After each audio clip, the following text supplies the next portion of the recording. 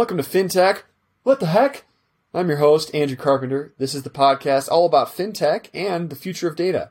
This is our last episode of the season. Today, I'll be interviewing Valentine Mollett, co-founder and CTO of Alquant, about enhancing traditional asset management.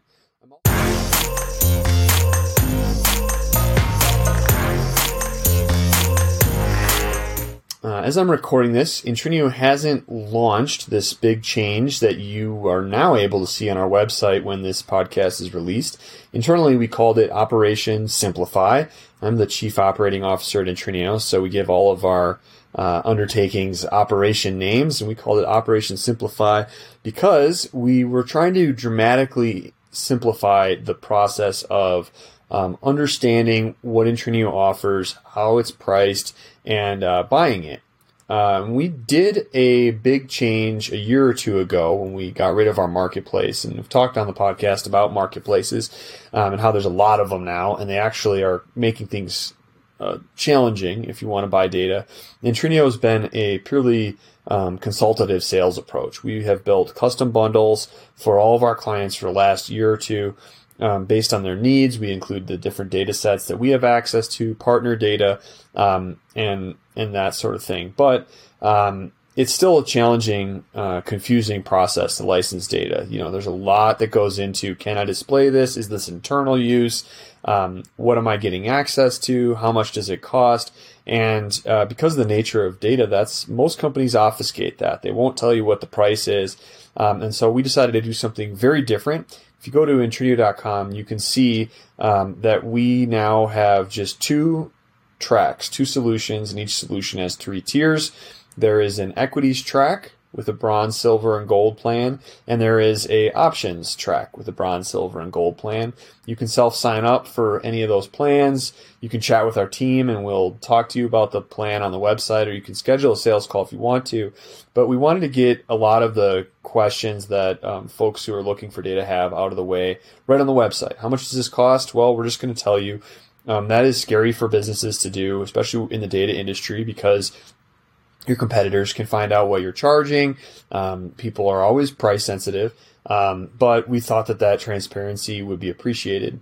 And we also thought that based on the demand that we get from our customers, it's almost always in one of those two categories. They either want fundamentals and stock prices, along with ETF prices, or they want options. And it's either one of the two. A lot of clients end up buying both, and we can definitely sell a gold, silver, or bronze plan on either track to anyone who's interested. But we thought that by providing plans for equities customers, plans for options customers, would simplify things. And by displaying those prices, you know what it costs, to upgrade and to downgrade through those plans. And a lot of the times, companies try to do huge price increases after the first year, or they try to jack up the price based on the size of your company. A nicer way to frame that is they try to give discounts to smaller companies based on their ability to pay.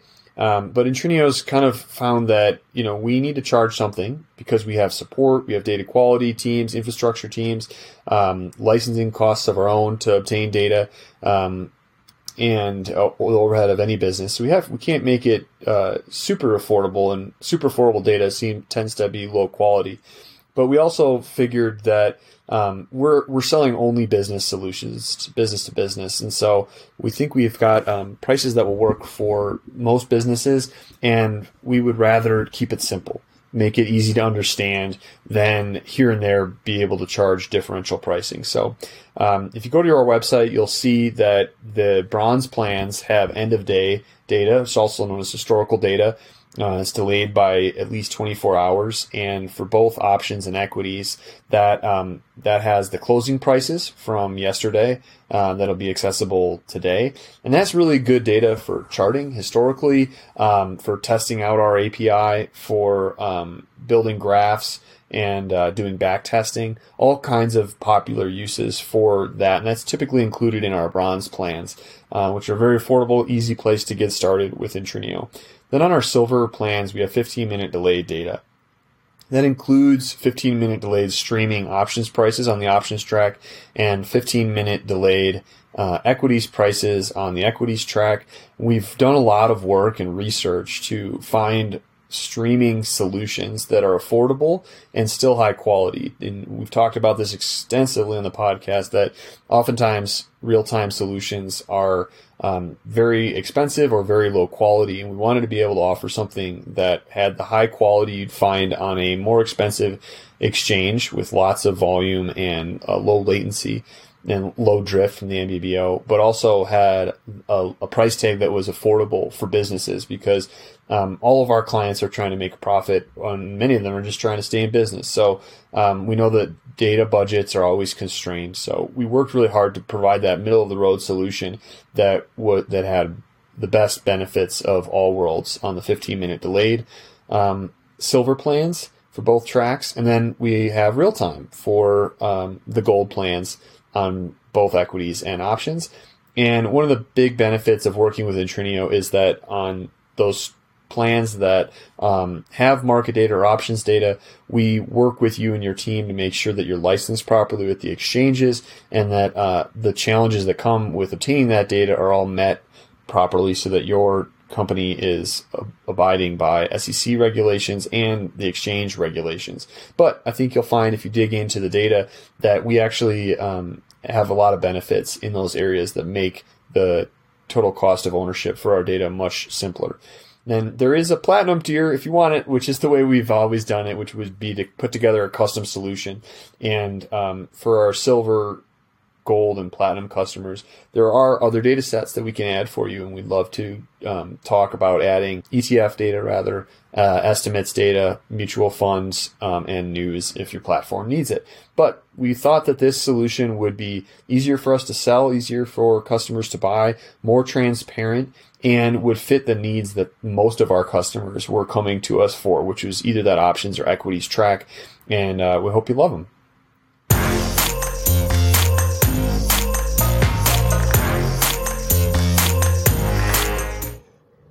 My first guest today is Valentin Millet, co-founder and CTO of Allquant. Allquant is a Swiss fintech focusing on enhancing traditional asset management through quantitative methods and artificial intelligence. Thanks for joining us today, Valentin. Yeah, thanks, Andrew, for having me. Yeah. So can you tell us a little bit about your background and how you ended up starting Allquant? Sure. So my background is actually not at all in finance or investing. I have a master's degree in computer science and data analysis. And I worked in big tech companies before, like Google, Facebook, and Microsoft. So I was really not, in finance at all. But the reason why I ended up there at Allquant and co-founding the company was that, I met an old friend of mine, one day, which was Guillaume, our current CEO. And Guillaume actually explained to me a current project that he was working on with a friend of his, Quang, which is our CIO currently. And he was telling me, yeah, listen, so we worked in, big financial companies before, but we saw how, all the different, investment strategies were run, and we really feel like it's not optimized at all. They don't use a lot of technologies. There is definitely a market there. So we want to try to open our own, quantitative asset management firm. And, at that point, their main issue was that they were both studying quantitative finance, and they didn't really have a strong background in tech itself. So building scalable systems like infrastructure, getting automated data automatically. So all of the kind of things. So they were looking for a third co-founder to actually start a company. And that's when Guillaume pitched me the idea. And I said, listen, I've worked in big companies before. I think it would be interesting to dive in this kind of industry, which at the time, at least, I was really thinking that they were lagging behind in terms of technology as well. So it was a good match. And that's why we decided to actually found Alquant. That sounds familiar. That's my story too. I wasn't into finance, but I found some folks that worked in the industry and had seen problems in their own experience that they wanted to set out to solve. Can you talk a little bit more about those problems that Alquant is solving? Like specifically, what are the challenges that your co-founders saw in the industry that you set out to fix? Sure. So I would say there was three main pain points that they've seen. The first one was a bit about the update of the data. All those companies, they have a lot of Excel sheets, as you probably know, right? They don't like, APIs. It's not their stuff, at least previously. Now they're maybe starting a bit to change. So the way they update their data is really manual. A lot of manual work, a lot of people working on it, typing stuff on Excel sheets, checking the prices on Bloomberg or whatever the old way of doing it was. So it was really inefficient, right? So that was the first pain point, was automation was not really there. The second one was based on the investment decisions that those companies were taking. A lot of those were basically having a big meeting with all the important people, let's say, and every quarter, and decide on what to do with their assets. Like, what should we invest in? Should we change our position? Should we rebalance this way or that way? And it was more based on, articles they've read before, on a bit sentiments of themselves, and really not in a quantitative way, which is quite tough, I would say, because how are you sure that your decisions would lead to a strategy that makes sense? How can you ensure some kind of risk, like less risk? Of course, you have they have some process that allows them to not breach some stuff, but all the decisions was basically were based on more sentiments than actually quantitative or quantitative numbers or whatever it would be. So it was the other pain point. And then the last pain point was more about reporting of the different funds or products that those companies were distributing or were creating. A lot of people are used to receive maybe once a month, or to at least being able to download once a month a PDF which would say, oh, here is your performance in the past months for this product. And that's pretty much it. This is, at least to us, didn't feel like something from 2021 or 2020 or 2018 when we launched the company. It was more like something from maybe 1999 or I don't know, before .com. So this we wanted to change as well. Like the reporting file, we wanted to have more transparency and also more, data, updated daily. You can access, your different investments in different products on a daily basis, on mobile, on desktop, wherever. So this was a bit, those were the 3 points that we wanted to change. Yeah. If you're only making investment decisions every few months or something, you're so far behind. And yes. Like it's basic finance 101 is not to be emotional, to make data-driven decisions. Mm-hmm. But also then the humans that are using this investment intelligence, they don't want to wait either. They don't want to wait for their monthly PDF to know what's going on. It isn't modern, and it's not a scientific approach to investing. It makes a lot of sense to me. Mm-hmm. So you before you came to Alquant, you've been working in technology at some very big companies, and probably that had a more modern approach than some of the financial world. Can you talk a little bit more about the technology that you brought from your own background, like this artificial intelligence and the data? Data piece. How did you bring that to Alquant to make that change and make the industry a tool for the industry that would be a little bit more modern? As you said, I would say the industry I was working on before, the type of companies were quite different. Mainly there are two parts where are quite linked, but that I took from those companies to also include in Alquant and in our vision. It was everything about automation and scalability. I think in those tech companies, they really think about scalability, first of all. Like, can we scale this? Like, if we build that, does it mean a lot of technical depth? Like, do we need to rebuild everything after because we didn't think about this way or this way? How can we profit more by building a certain kind of product? If we have more customers or clients. So scalability is really something we always keep in mind when we build new features on our platform, or we want to maybe open a new branch of our company or something like this. We always want to make it available as much as possible to as many people as possible. And the second part is more about automation. So as we spoke before, it's more straightforward, but there is not a lot of automation in the industry yet. I mean, a lot of manual work. So everything that you had to do twice in those tech companies, you would automate pretty much, right? People hate to do twice the same stuff. Right. Sometimes for the better, sometimes for the worse, I have to say. Not always for the better. But this automation was pretty much inexistent in the companies we've seen in the financial industry. So we want to really push that into our company. Yeah, that's a bit the two main points. I would say that everything around AI I would link it to automation.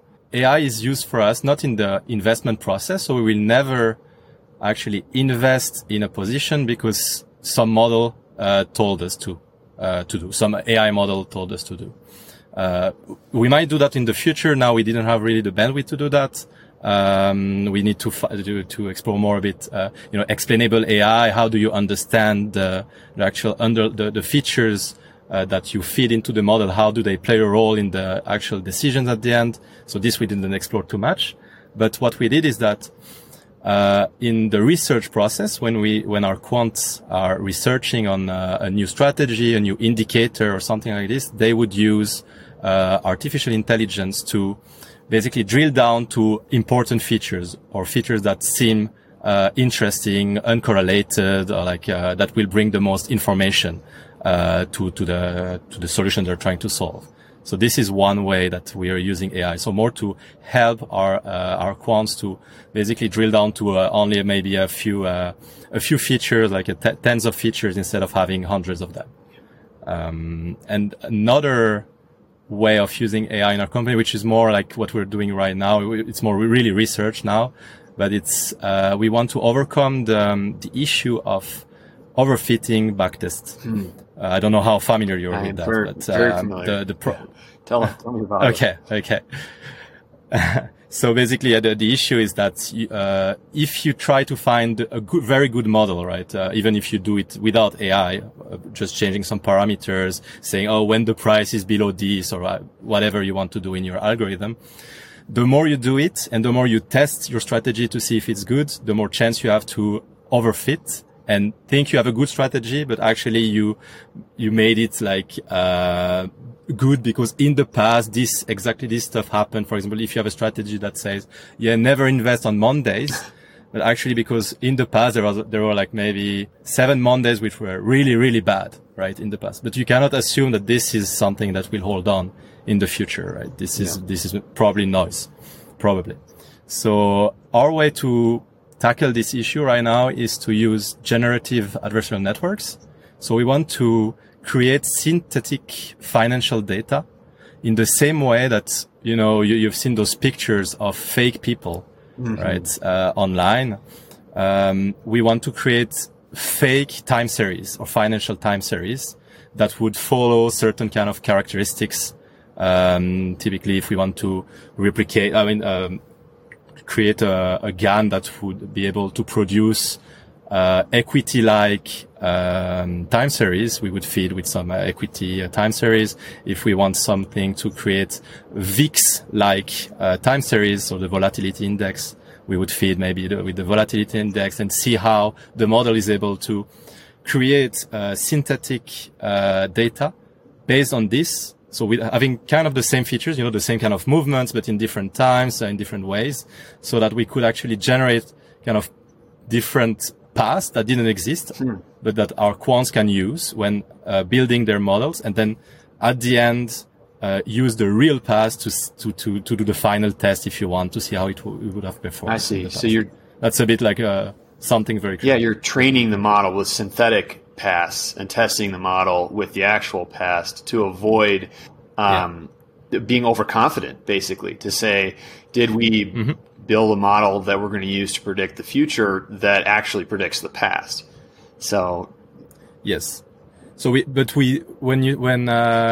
we build those models, we actually don't use AI to build the models that will take the decisions. Again, we would, our team will actually, use statistics, like mainly statistics, some algorithm, but no AI when we kind of train, if you want. The training part is more like here manual, because we want to avoid the risk of the model, being able to realize the underlying GAN behind it, so that then we would have some kind of issue, because we have two AI that would understand each other, and then it would understand that the AI was built this way. So I mean, this is we didn't really look into it too much, but we were scared that some things could happen if you actually use AI on synthetic data like interesting. This. So we avoided it. Yeah. Maybe it would work, right? But we decided not to go this route, also because we want to have more explainability when we build our models, and when we talk to potential investors, we want to be able to exactly explain, okay, this is the reason it took this decision or took this decision. Yeah. You're avoiding the hubris of saying, just because we can do this, we should, and then we should set the thing free. Because there's examples all over in our industry of folks who thought they could predict something, and then there was an event they couldn't foresee, and their models didn't perform well. So you're using them almost as like to assist your quantitative analysts, so that the artificial intelligence and machine learning can drill down to the truth and use very sophisticated modeling to prevent overfitting. But at the end of the day, we're going to apply some logic and some human kind of assessment to make sure that this is defensible, and these positions that we're taking have a little bit of oversight that you can explain to your customers. Yeah. It's basically addressing there was a pain point in the team. It's like, okay, we know that the more you backtest, the more chance you have to overfit. But then it's quite annoying to research the investment strategies while not being able to actually test it. Right. So we want to have like some kind of playground for them.